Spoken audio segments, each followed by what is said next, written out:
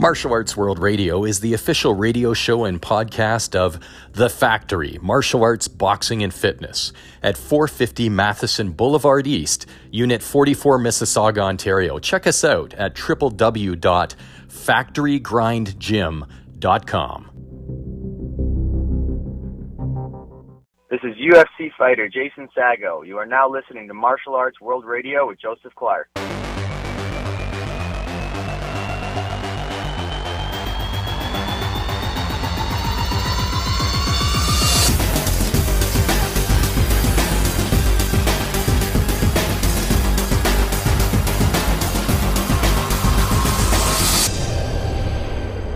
Welcome to Martial Arts World Radio. I'm your host, Joseph Clark.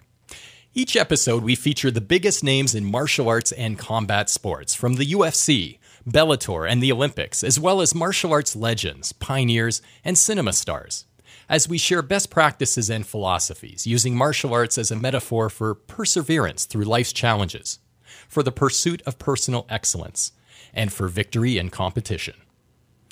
Over the next hour, I will feature my interviews with UFC Bantamweight fighter Patrick Williams, with former World Kickboxing and Boxing champion, as well as former World Tae Kwon Do champion FREDIA GIBBS, and with action cinema actor, fight choreographer, and weapons expert Anthony DeLongis. Martial Arts World Radio connects with audiences through distinctive and compelling guests and content across radio, online, and mobile platforms. If you would like to add your station to our network, or if you would like to advertise on the show and sponsor our celebrity fighter interviews, reach out to me at producer@mawradio.com. This week's inspirational quote is from Rickson Gracie and goes as follows: "A brave man, a real fighter, is not measured by how many times he falls, but how many times he stands up." Rickson Gracie, Brazilian 8th degree black and red belt, and Gracie Jiu-Jitsu, and retired mixed martial artist. Today's interviews are brought to you by Kyani independent distributor Daniel Girej. Kyani is a leading provider of all-natural health and wellness products that provide athletes with faster post-training recovery and energy. Endorsed by professional fighters and celebrity martial artists Josh Tyler, Manny Pacquiao, and Jackie Chan. Reach out to Daniel for more info at kyanihealthaustralia@gmail.com. Don't let the Australia throw you. He does business all over the world. That's kyanihealthaustralia@gmail.com, or Skype Daniel at the exact same address on Skype, Kyani, Kyani, Health Australia @gmail.com. Our interviews are also brought to you by ketone specialist Regan Bremersh. Keto OS is leading a modern health revolution through therapeutic ketone technology. Mix this great natural 100% bioidentical ketone powder into a 16-ounce bottle of cold water for a great-tasting drink for peak performance. Within 15 to 30 minutes, you'll be in the optimal training and fight state of ketosis. He doesn't just say it can do it, he can prove it. For more information, contact Regan at 1-204-522-0733. Again, you can text or phone Regan at 1-204-522-0733 or visit proveit2day.ca. That's proveit, PRUVIT, number 2, DAY.ca. Patrick Williams is a bantamweight fighter in the UFC.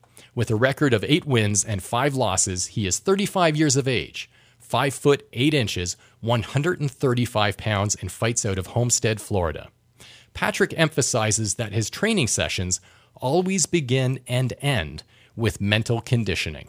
Speaking to us from Homestead, Florida, Patrick Williams. Patrick, welcome and thank you for joining us. Thank you for having me. Now, Patrick, walk us through when you got the initial call from the UFC offering you your first fight. How did that go down? Boy, that first call, for me, it was unexpected. I was thinking that I was going to have to do 3 or 4 more fights. I just came off of a spectacular win over a black belt from American Top Team. And I remember I couldn't get a fight for 6 months. And I was lazy and ended up not training So I've been off the mat, wasn't training for 6 months, and all of a sudden my agent calls me out of nowhere, and they ask me. Well, they tell me first. They was like, "Hey, we have some news, and some good news and bad news. The good news is, we got you a fight for the UFC." So in my head, I'm thinking, what type of bad news can there be from that? That's right. And they told me it was in 2.5 weeks, and it's at 135 pounds. Oh boy. So there was a big surprise for me. I had to pretty much jump on the scale from that point on and get my weight off. I was almost 170 pounds, not training for 6 months, and that was pretty much my preparation. Patrick, how is fighting in the UFC different from fighting in other fight promotion organizations? It's the difference between going to elementary and going to a huge university. It's totally different. The amount of people that's there, the way the promotion is ran, it's top notch. And I mean, you must be encountering all sorts of people, Dana White and other fighters that you've been watching up until now, maybe even some fighters that have been inspirations for you. There must be times where you're in absolute awe. Yes, there's definitely times where I'm in awe. But right now, I'm at the point where everything is kind of settled in, and now I'm looking at focusing my energy and my time on making people become in awe of me when they see me, trying to be that diamond in the sport. Well said, well said. Now, I do have to ask, I'd like you to share two experiences with us. One of them is the bad news, one of them is the good news. So let's get the bad news out of the way first. Walk us through the experience of getting knocked out by a flying knee. That was Chris Beal, UFC 172. Just, could you walk us through that a little bit? Okay. All right, this is a little history class. Well,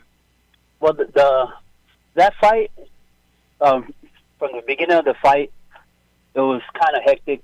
I didn't get my gloves on until minutes before I went out. Didn't get to warm up. I had the jitters. And like I said, I previously didn't train for 6 months. Sure.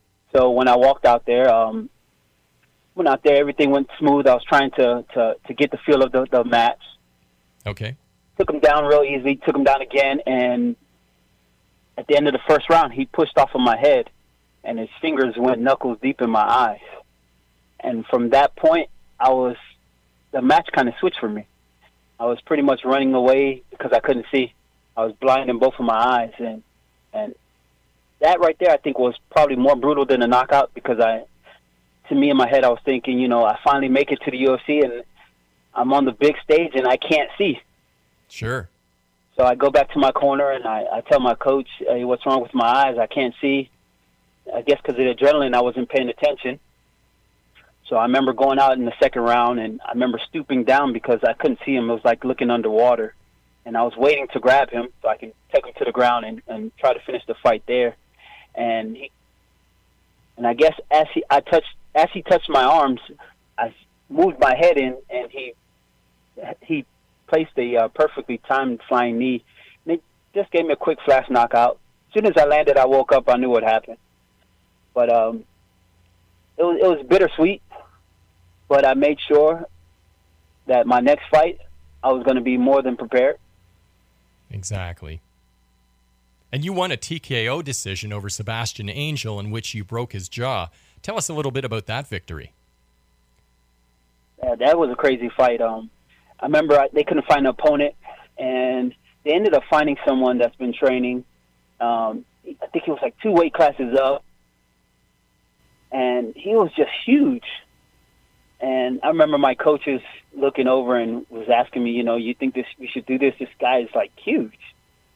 But I went ahead and I believed in my skills. I went out there, and just my movement and fluidity was hard for him to keep up with. And I believe I caught him with a knee that dropped him. And I think his jaw was broken in early on in the fight. But as we were going, I remember the 10-second bell, the 10-second knock go off, and I just followed him down and kicked him straight to the jaw. So between the knee and the kick, I don't know which strike broke his jaw. Patrick, at what age did you get into martial arts? You know, I've always been a big believer in becoming a ninja. I guess all the kids when they're younger, you know, they want to be a ninja. Sure. Growing up in the 80s, you know, watching Bruce Lee, they were always my idol. I always looked up to them. So I was always trying to train and become faster, stronger, cat-like abilities. So I think that right there planted the seeds to me becoming who I am today. And tell us about Arizona State University. Big school, party school, number one party school in the nation at the time I went there. What degree did you get? What's that? What degree did you get? I ended up getting a sociology and family studies degree. I wrestled there as well, D1. Ended up placing for nationals 2 times. I wrestled with C.B. Dalloway, Ryan Bader, Cain Velasquez, also Clifford Starks, Aaron Simpson, who was my coach, Tom Ortiz, who was my coach as well, and just a whole list of other top athletes, John Moraga. And after I graduated, I seen these guys, you know, performing well in mixed martial arts. So I figured that I can come and get my piece of the pie in this sport as well. Sociology, I find that very interesting. Family studies. Why family studies? Well, coming from a home where, you know, family is always important, but you always see those family struggles. And then growing up, knowing that I made it, and seeing a lot of other troubled youths that end up in gangs, drug abuse, and veering off the path of life, I figured I can somewhat give something back to them, maybe share my story or have something to maybe one day turn a troubled youth into a future UFC star. Now, you said other troubled youths. Were you a troubled youth? No, my grandma did well at raising me. I was raised by my grandma. She did a good job. You know, from her, I seen her. I grew up and took witness to her hard work and dedication, and that kind of helped me stay on the right path. Patrick, why were you raised by your grandma? Well, at a young age, my mom, she had her little problems going through life, and I had a problem as well. When I was a baby, for some reason the doctors couldn't find a way to have me keep calories in. Okay. And the doctors pretty much said that was going to be it for me, that there was nothing else they can do. They formulated a lot of formulas so I can gain weight, but none of it worked. So my father, he ended up giving me to my grandmother, and she's Jamaican. And I was raised by her, and she fattened me up real nice. I'm sorry that you had to go through that. Your grandmother sounds like an amazing woman. She was great. Do you still hardworking immigrant? A hardworking immigrant. Yep. Do you still have a relationship with your parents? I see my relationship got better with my mom as I've gotten older, and my father, I speak to him every now and then. Right now he's in Jamaica. Been planning a trip to go see him and do some fatherly bonding with him as well, father-son bonding. And did you have any siblings, or were you an only child? My mom had 10 kids. I was number 2 in line, and my dad had 5. Very, very interesting. And do you think this contributed to your choice of a degree when you decided to take sociology and family studies? Maybe subliminally, it may have. But I'm all about helping out and trying to bring out the best in everyone. Patrick, what's your relationship like with your siblings? Do you keep in touch with these other 10 siblings or these other 9 children in the family? Well, actually, this year, 2 months ago, I've met one of my brothers that I've never met before. It was great. It was an amazing moment. And hopefully soon I'll unite with all my with a couple of my other brothers that I have yet to see. And at Arizona State University, you wrestled with Clifford Starks. Clifford Starks has been a guest on this show, another UFC fighter. Yep. Cliff the big red dog.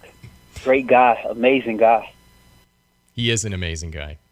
Patrick, who has been your toughest opponent to date in your fight career?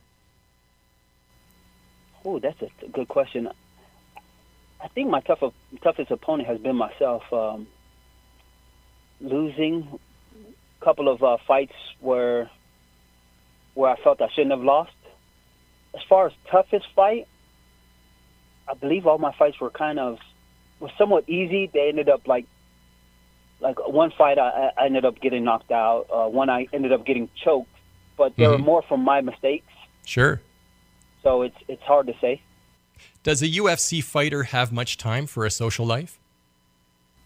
Well, I'm beginning one myself. I'm actually going to be working soon and fighting, trying to juggle both, and juggle being a father and my social life as well. Congratulations on being a father. So what are your future plans? What are your hopes and dreams and your goals? Well, right now in the short term, it's to heal up and hopefully get back in the octagon as soon as possible. I'm looking towards the beginning of 2017. I really want to make 2017 my year. I have a lot to show the fans, and I'm ready to convince them to spend their hard-earned cash to come watch me display my arts. And I look forward on dominating at hopefully multiple weight classes. Right now I'm shooting for 125 and 135. If that goes well, I'll shoot up to 145 and 155. Patrick, our final question for you for this evening. It always goes by very, very quickly, but before we bring our interview to a close, any advice for our listeners who have hopes to one day fight in the UFC? Biggest advice I can give you is keep believing in your art. Go in the gym every day. Go through all of your stuff with a fine-tuned comb, a fine tooth comb, and sharpen up on your skills. And continually to believe that you have what it takes. And eventually, one day you're going to break through. If it's not today, it'll be tomorrow. If it's not tomorrow, it'll be next year. And surrounding yourself with positive people in the gym that's going to help you strive to become the best, and watch a lot of film. Patrick, we must bring this interview to a close. I appreciate your time today, and I'm grateful for your insights. All the best to you, and thanks again for joining us. Thank you. I appreciate it. Patrick's favorite grappling technique is the guillotine, and his favorite strike is the flying knee. He has gone on record that fighting in the UFC is a life-changing opportunity for both himself and his daughters. This has been an interview with UFC fighter Patrick Williams. Hi, my name is Kung Lee. You're listening to Martial Arts World Radio with Joseph Clark. I have a few items for you to check out online. Check out BobWallWorldBlackBelt.com, the world's foremost online martial arts and MMA marketplace. Also, check out Prospect Fighting Championships at ProspectFights.com. Lastly, Google the books The Tao, T-A-O, The Tao of MMA, and 21st Century Perspectives on Martial Arts. Both books are available at Amazon by searching The Tao of MMA and 21st Century Perspectives on Martial Arts.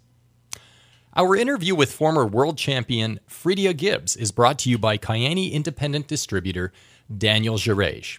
Kyani is a leading provider of all-natural health and wellness products that provide athletes with faster post-training recovery and energy. Endorsed by professional fighters and celebrity martial artists Josh Tyler, Manny Pacquiao, and Jackie Chan. Reach out to Daniel for more info at kyannihealthaustralia@gmail.com or Skype Daniel at that exact same address on Skype, Kyani, Kyani, kyannihealthaustralia@gmail.com. Friedia the Cheetah Gibbs, born July 8, 1963, is the first African-American female kickboxing champion. She earned the name the most dangerous woman in the world after an all-time upset in 1994 with her fight against Valerie Henin. Gibbs went on to become one of the most dominant champions of her time and remains a significant historical figure in lightweight kickboxing history. She is a former Muay Thai kickboxer, a 3-time world champion in kickboxing, a 3-time former world Tae Kwon Do champion, and a professional boxer who competed from 1991 to 2005. She fought in the lightweight division out of North Hollywood, California. She is 5'7", 135 pounds. Friedia, what a privilege for us to welcome you to the show. Welcome. Thank you very much, Joe. I appreciate it. I'm excited to be on the show. How are you? I'm well. We're excited to have you on the show. Now, Friedia, tell us about your fight with Valerie Henin. About that fight with Valerie Henin. That's a good one. Yeah, Valerie Henin, she's from France, and she was considered the most dangerous woman in the world. She was coming to America to do her American debut, and she wanted to fight the toughest woman in Northern America, and they found me. We fought on pay-per-view in front of about 1 or 2.5 million people. Obviously, I was the underdog, and I knocked her out in the third round. That was pretty exciting. That's when I made history. That is pretty exciting, and that is history-making. What a feeling that must have been. I can't even describe it, Joseph. I mean, it was something that I never expected, but it happened. It was just an unbelievable, just a phenomenal feeling. That's the only thing that I can say. I'll never forget it. Please share your experience with us working with Will Smith on The Fresh Prince of Bel-Air. You didn't knock him out. Oh, yeah, I did knock Will out. You know, threw him around. I didn't knock him out, but I threw him around a little bit. Yeah, he and I had known Will back in Philadelphia prior to him coming to Los Angeles. But, we connected, and we worked together on the show, Boxing Helena, for, 2 weeks. So that really gave us a chance to bond, and then we went ahead and produced the show, and it was pretty fun working the gym scene with him and Alonzo. It was cool. Where did you grow up? I grew up in Chester, Pennsylvania, Fairground Projects. Yeah, in Chester, PA. Absolutely. How did you discover that you wanted to be a kickboxer? Well, that's a very good question. It happened by, let's say, accident. And I wouldn't even say accident, but I grew up in the Fairground Projects, and in fact, I wrote a book. But I was bullied a lot as a young kid, real young, and skinny, and I was running a lot from them. But to make a long story short, my uncle he was a master in a martial arts school called Quiet Storm, and he came and got me. He heard that I was being bullied. He came and got me. He said, "Listen, we're going to take you to the martial arts school, and we're going to build your self-confidence and self-esteem." And I want to know what does that mean, self-confidence? What does self-esteem mean? So, he gave me a dictionary, found out self-confidence is freedom from doubt, believe in yourself and your abilities, okay? So that was pretty cool to focus on while working on the techniques. But, that's how it all came about, building self-confidence. And then next thing I know, I'm sparring with all these guys, and at a very young age, and they made me really, really, really good. They really made me really, really good. As a young woman entering combat sports back in that era, what were some of the challenges you faced? Some of the challenges during that era, I think, in karate I fought a lot, but in kickboxing, I fought a lot as well. I think basically just being a black female in a male-dominated sport, mixed martial arts, was one of the challenges that I had encountered. But it gave me the opportunity to break color barriers, and not only that, but training with the guys all the time, and being the only female, it also gave me the opportunity to become number one in the world. And you just remarked, you said a black female in that era. So was it enough of a challenge to be a female, but was it additionally a challenge because you were a black female? Yeah, it was. I didn't think so, but, because I don't think that way, because my great-grandma, she's Caucasian, but it just happens, and, that's it. And it's pretty cool because also breaking color barriers, Joseph, it gave me the opportunity to be the first to open up doors for young African-American men and females and others, of course, and let them know that, it can be done. It can be done. That makes sense? It makes perfect sense. So, Friedia, we're going to get to present time in a moment, but this is just great stuff. Take us back to your very first kickboxing match. Walk us through the experience, the emotions, the excitement. What was that like? Wow, okay, yeah, I'll never forget that. Jeez Louise, I was in the locker room, and all of a sudden something swarmed over me. I don't know if it was energy, nerves, or whatever, but I just remember entering and don't remember anything after that but leaving. Are you serious? I'm telling you, but I saw photos. That's it. I just literally, I don't know. But that was my very first kickboxing experience ever. What was the outcome? The outcome? Oh, I won. Okay. Yeah.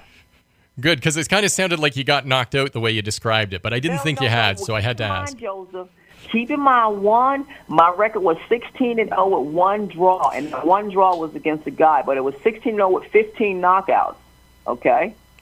So that's how, remember, I did beat the most dangerous woman in the world. Remember that, okay? So you don't earn those kind of titles by losing.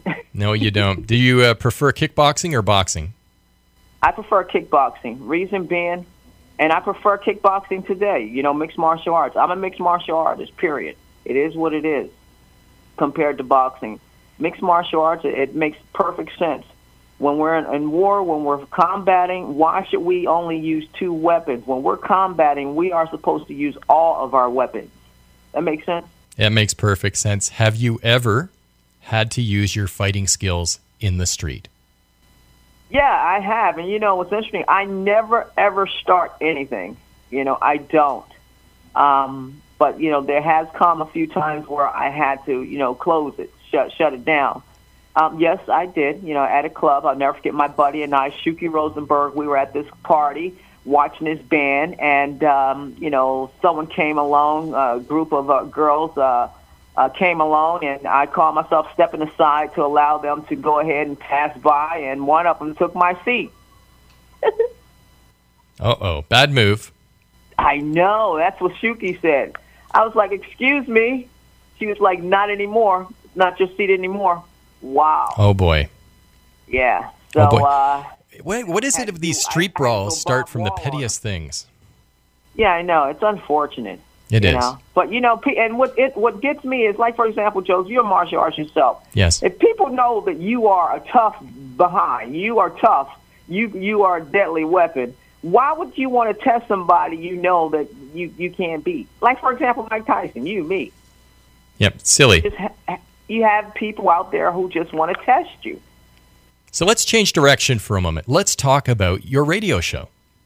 Okay, well, yeah, it is in Los Angeles. It's I just launched a radio show. It's called The World of Sports Sports and Entertainment with Cheetah, and basically, it's geared toward athletes, obviously, sports and various different sports, not just martial arts, but I mean boxing and boxing and golf and track and field and wrestling and different things like that. So I just wanted to be just sports in general. But it's great to be able to interview, these young kids growing up, this new breed of hustlers growing up and about to step into the championship world, and also to interview the champions who are in the world and, are just able to become role models and leaders for these up-and-coming stars, And Friedia, you've got video. So first of all, do you have a website for the show? Yeah, I do have my Twitter page and my Facebook page at this particular point in time, that's the website for the show. Okay. It's World of Sports World of Sports with Cheetah. World of Sports with Cheetah. That's the Facebook page there. Okay. And then you have video on YouTube as well, I believe, don't you? Or you have video feeds from your show? Sports with Cheetah, Friedia Gibbs, on YouTube. That's where we are. Yep. Okay, so World of Sports with Cheetah. Look for it on YouTube as well. Friedia, I understand that you were inducted into a Hall of Fame recently. Would you share that with us? Oh, yeah, wow. Absolutely. In my hometown, Chester, PA, okay, 2016 Hall of Fame, the 440 relay team at my hometown, my high school, we had broke a track and field record that stood for 108 years at Penn Relays. And I don't know if you are aware of Penn Relays, but Penn Relays is you got to Google it. It's a place where all the great runners in the world come together in Philadelphia. They have them in each state. Come together in Philadelphia, and we compete against each other. But so this was really something unbelievable. The magnitude, we didn't even realize the magnitude until years later. But we broke a record that stood for 108 years at Penn Relays, and we won gold medals. And they inducted us yesterday in Conkerville, Pennsylvania, into the Hall of Fame, in addition to the other girls on the team. So that was pretty cool. Chester High School Hall of Fame athletic program. That was really nice of them. Congratulations. That is really nice of them and well-deserved. Yeah, thank you very much. Oh, yeah, absolutely. No doubt. I appreciate that. Friedia, has being a fighter affected your romantic relationships? You can sort of, not really. You know, being an athlete, you can get what you want, when you want, and how you want it. You know, it's just real easy. Things are accessible. And did you ever go through an ego phase where you let the victories go to your head, or where you were humbled, or did you always maintain your humility through your fight career? Yeah, I've always maintained my humility, the majority, at least 99.9% of the time, but I have had an opportunity to have a couple wake-up calls. And I'll never forget it was Yvonne Trevino. For some reason, we were fighting in kickboxing in Simi Valley, and for some reason, that was my fight before Valerie Henning. So I was really fired up, and I was all in her face talking stuff, and she just stood and looked at me. And she almost knocked me out in the first round. I tell you, she really beat me up that first round. That was a real wake-up call. That was a wake-up call, was it? Yeah. After that fight, Joseph, I've always been humble, and it's always the best way because you never know. Friedia, did you experience many injuries throughout your career? Yeah, I did in boxing. More so in boxing, where I encountered the injuries, and primarily with my hands, because is that right? You can't mix it up, hands and feet, and knees and elbows. So you're constantly injuring your hands. So yeah, in boxing, I had a fight against Samaya Nani. And Samaya Nani is one of the girls who destroyed Christy Martin. She beat the mess out of Christy Martin. And I fought Samaya, and Samaya put a couple girls in comas too, Joseph, just so you know. No kidding. Yeah, for real. But she and we fought on ESPN. I had injured my hands prior to the show. I should not have taken a show. That would have been a better executive decision, but I did it because I had already committed and I didn't want to let anybody down. Sure. Maya and we fought, and I punched her one time. Everything got black, and that was it. I just decided to call the fight off. But yes. Do you have any advice for our listeners on how to train through the injuries or heal, without losing their edge? The best advice that I could give is, one, if you're injured, take care of the injury and focus on conditioning. And, allow that injury to, be at least 100%. Do not go into a fight injured, period. Never, ever. It's worth postponing it and going in there 100% than taking it and making a fool out of yourself, period. What have you learned inside the ring that you've used in everyday life? There's this quote that I borrowed from my class president back in, her name is DeShanta Phillips, but she used to always say, and it just stuck in my head, and now it's stuck in my soul. It's, if someone says it can't be done, smile and then reply. Maybe it can't, but I won't be the one to say so until I've tried. Excellent. Thank you for sharing that. Friedia, we're coming up to the top of the hour, so I have one more question before we close off and wrap up, would you please share an example of an especially challenging experience which you had to persevere through, and what was learned? Oh, geez, man. That all started with childhood. Just being in the household with my mom and my dad and his infidelity, and me witnessing that, and I'm sorry. Being able to overcome that and move on. That was a challenge within itself. That was a challenge within itself. Friedia, we have arrived at the end of our time. Thank you so much for joining us. Congratulations on your fight career and accomplishments, and I wish you continued success with your radio show. Thank you very much, Joseph, and I wish you the best as well. Take care. Peace, love, and happiness, everyone. Thanks for listening. Friedia amassed a kickboxing record of 16 wins, 0 losses, 1 draw, with 15 knockouts. In fact, her only draw came from an exhibition fight with a male opponent. In 1997, Friedia moved on to the world of professional boxing, in which she achieved a record of 9 wins, 2 losses, 1 draw. You have been listening to my interview with Friedia Gibbs. This is Olivier Gruner. You are listening to Martial Arts World Radio with Joseph Clark.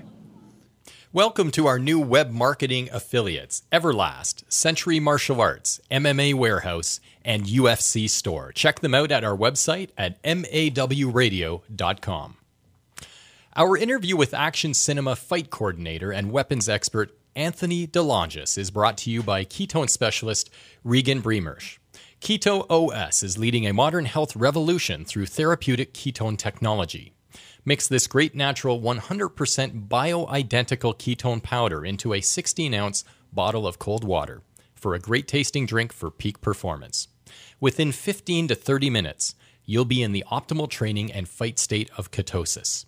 He doesn't just say it can do it, he can prove it. For more information, contact Regan at 1-204-522-0733. Again, he can be texted or called at 1-204-522-0733 or visit proveittoday.ca. That's PRUVIT2day.ca.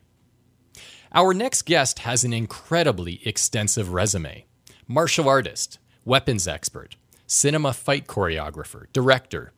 As an actor, Anthony DeLongis has had roles in Star Trek Voyager, Battlestar Galactica, Highlander the series, MacGyver, and in films such as Masters of the Universe, Roadhouse, The Sword and the Sorcerer, and many others.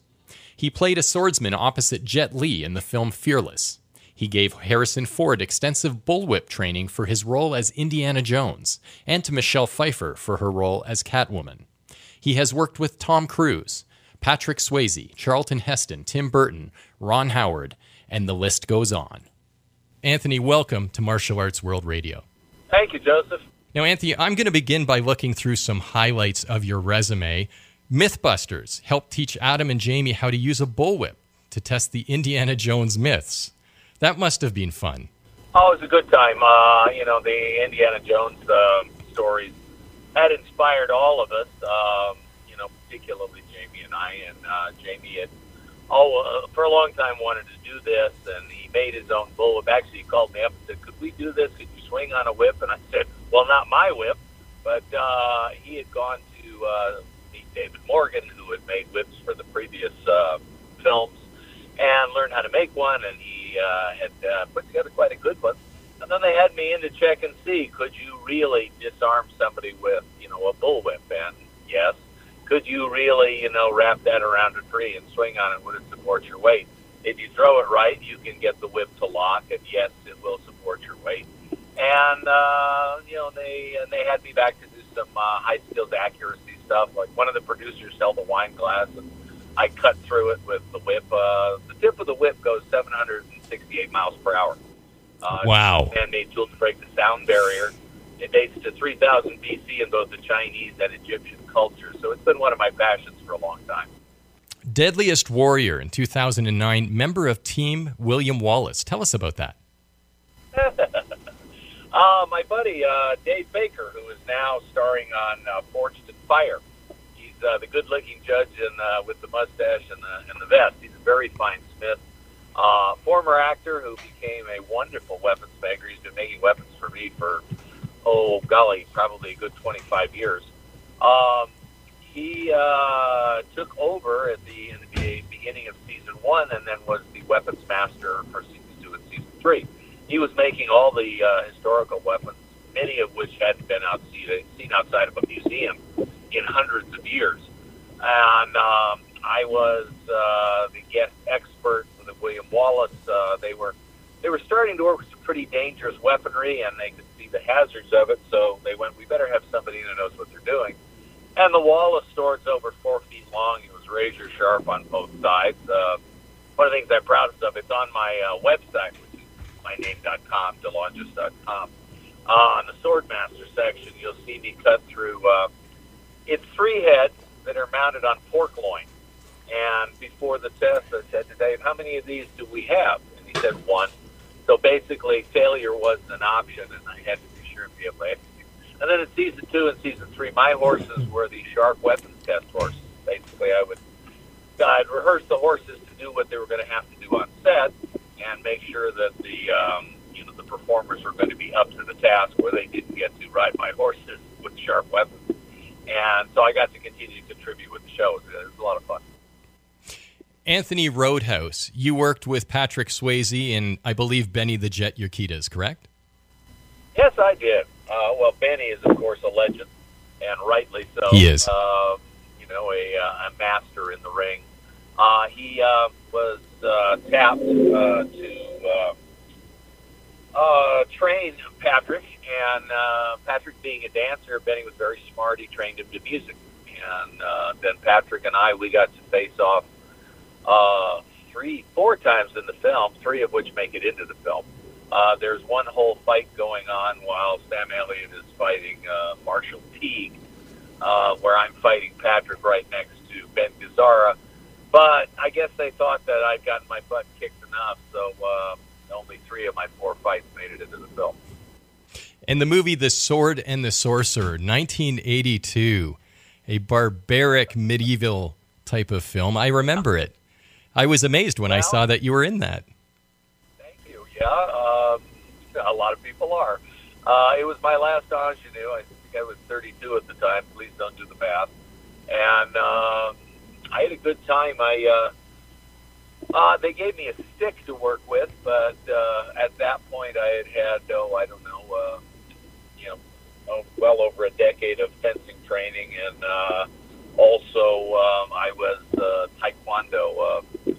Only when I did Circle of Iron with David Carradine, I was a brown belt, and then I moved on up to red belt before going on to train with Guradan and Asanto for over a decade.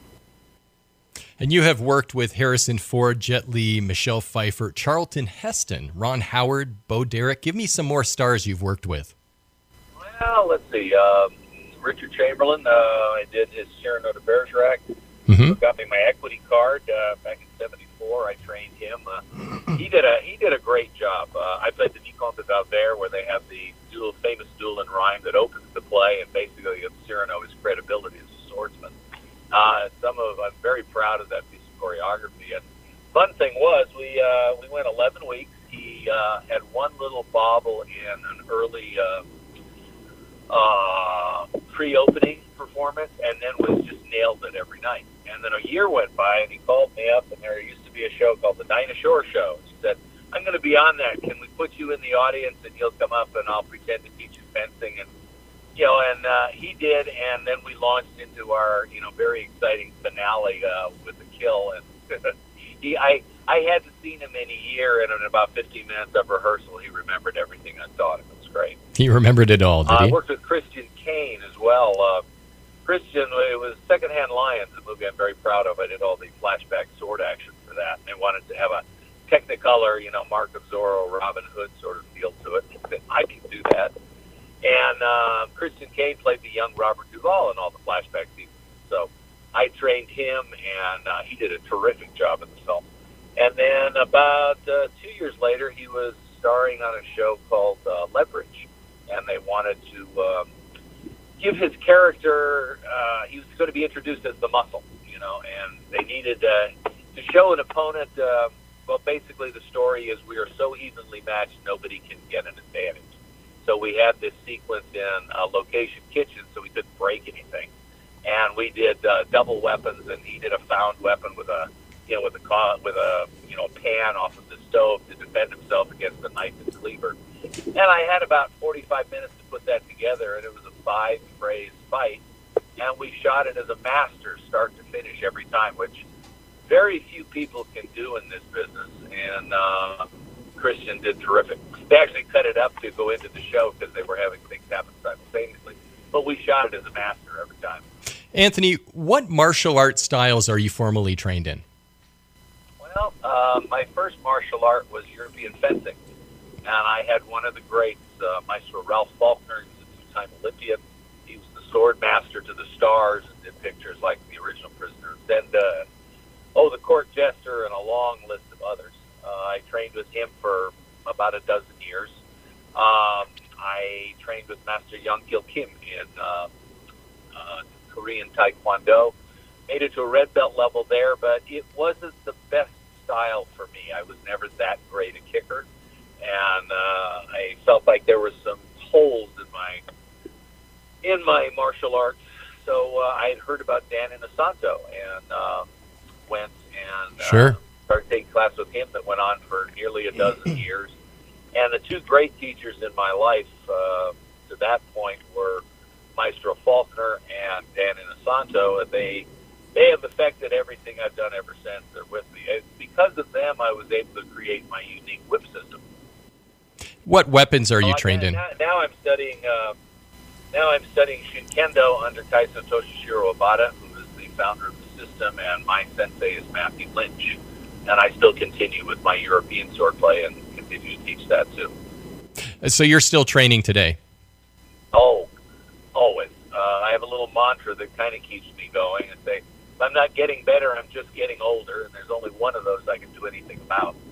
So I consider this a you and me both progress, although I've been doing bladed weapons some 44 years and counting.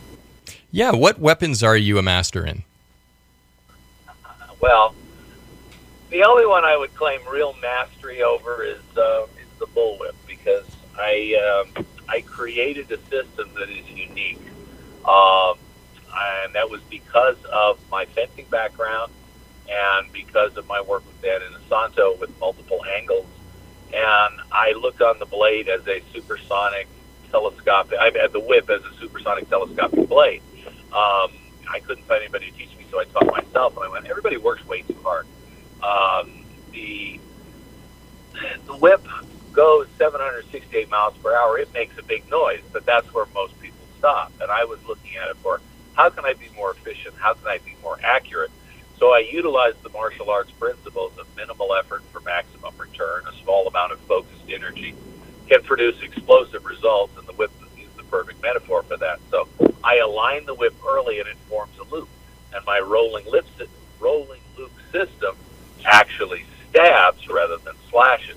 So I'm hitting at 700 miles plus per hour, something that's the size of a quarter. So from long range, I'm very formidable. And then medium range and close range, I also have options, thanks again to my work with bladed weapons, European bladed weapons, and Japanese bladed weapons, and Filipino bladed weapons. And then close range, it becomes like a baton with a submission element to it, and also, I can use it to tie people up with too. So pretty much anything you've studied will find very eloquent voice in the whip if you learn to listen. And that's a lot of energy focused on a small area. Anthony? Well, it's also a lot of responsibility, and I take that very seriously. It is. It is. One of the things I'm proudest of, again, it's on my website. When I was on More Extreme Marksman, I actually cut targets out of my partner's hand, first on the ground, and then as we passed at full gallop in opposite directions with the tip of the whip. And to have a horse trust you that much, I take that responsibility very seriously, for both my equine and my human partners. Now, Anthony, this goes by very, very quickly. We're coming up to our last 3 minutes here. You run a training facility on your ranch for those wishing to learn to improve their action hero skills. Tell us about that training facility. Well, people come from all over the country, all over the world, really, to train with us there. I teach all the European weapons, broadsword, saber, rapier and dagger, small sword. I teach the Filipino double sticks and, double-bladed weapons. I teach knife fighting and throwing. I'm in the Black Belt Hall of Fame. I'm in the USA Martial Arts Hall of Fame. I'm in the Knife Throwers Hall of Fame as well. And then I teach whip, of course, and I teach work on horseback. And we have archery and knife and tomahawk throwing. We get I just had my student from Paris for his 4th time coming back to train with me. And we have the Australian Sun Academy in for 9 years in a row. So I get everybody from professional martial artists to professional performers to people who just want to try an adventure. And we welcome everybody. Anthony, the URL to your website is what? www.delongis.com. That's DELONGIS.com. And Anthony, we must wrap up. I thank you for an intriguing interview, just scratching the surface. We hope you will come back. We should get you and Richard Norton on the same night, although I don't know if we'd have enough time. But I sincerely hope you'll join us again. It would be fun. There's a lot of things I can talk about that I think your martial arts listeners will be very interested in. Well, we're very interested in having you back. Thanks again for your time today. My pleasure. And thank you all. And please come visit the website. Let us hear from you. In 2008, Anthony was recognized by Black Belt Magazine as Weapon Instructor of the Year. He has also been recognized by the International Knife Throwers Hall of Fame with a Lifetime Achievement Award. In fact, I encourage you to visit his website at DeLongis.com. His body of work is beyond extraordinary. This has been my interview with action cinema fight coordinator, actor, director, and weapons expert, Anthony DeLongis. Be sure to check us out at mawradio.com and follow us on Facebook, Twitter, LinkedIn, and YouTube by following Martial Arts World Radio. I'm Joseph Clark, and I wish you safe travels.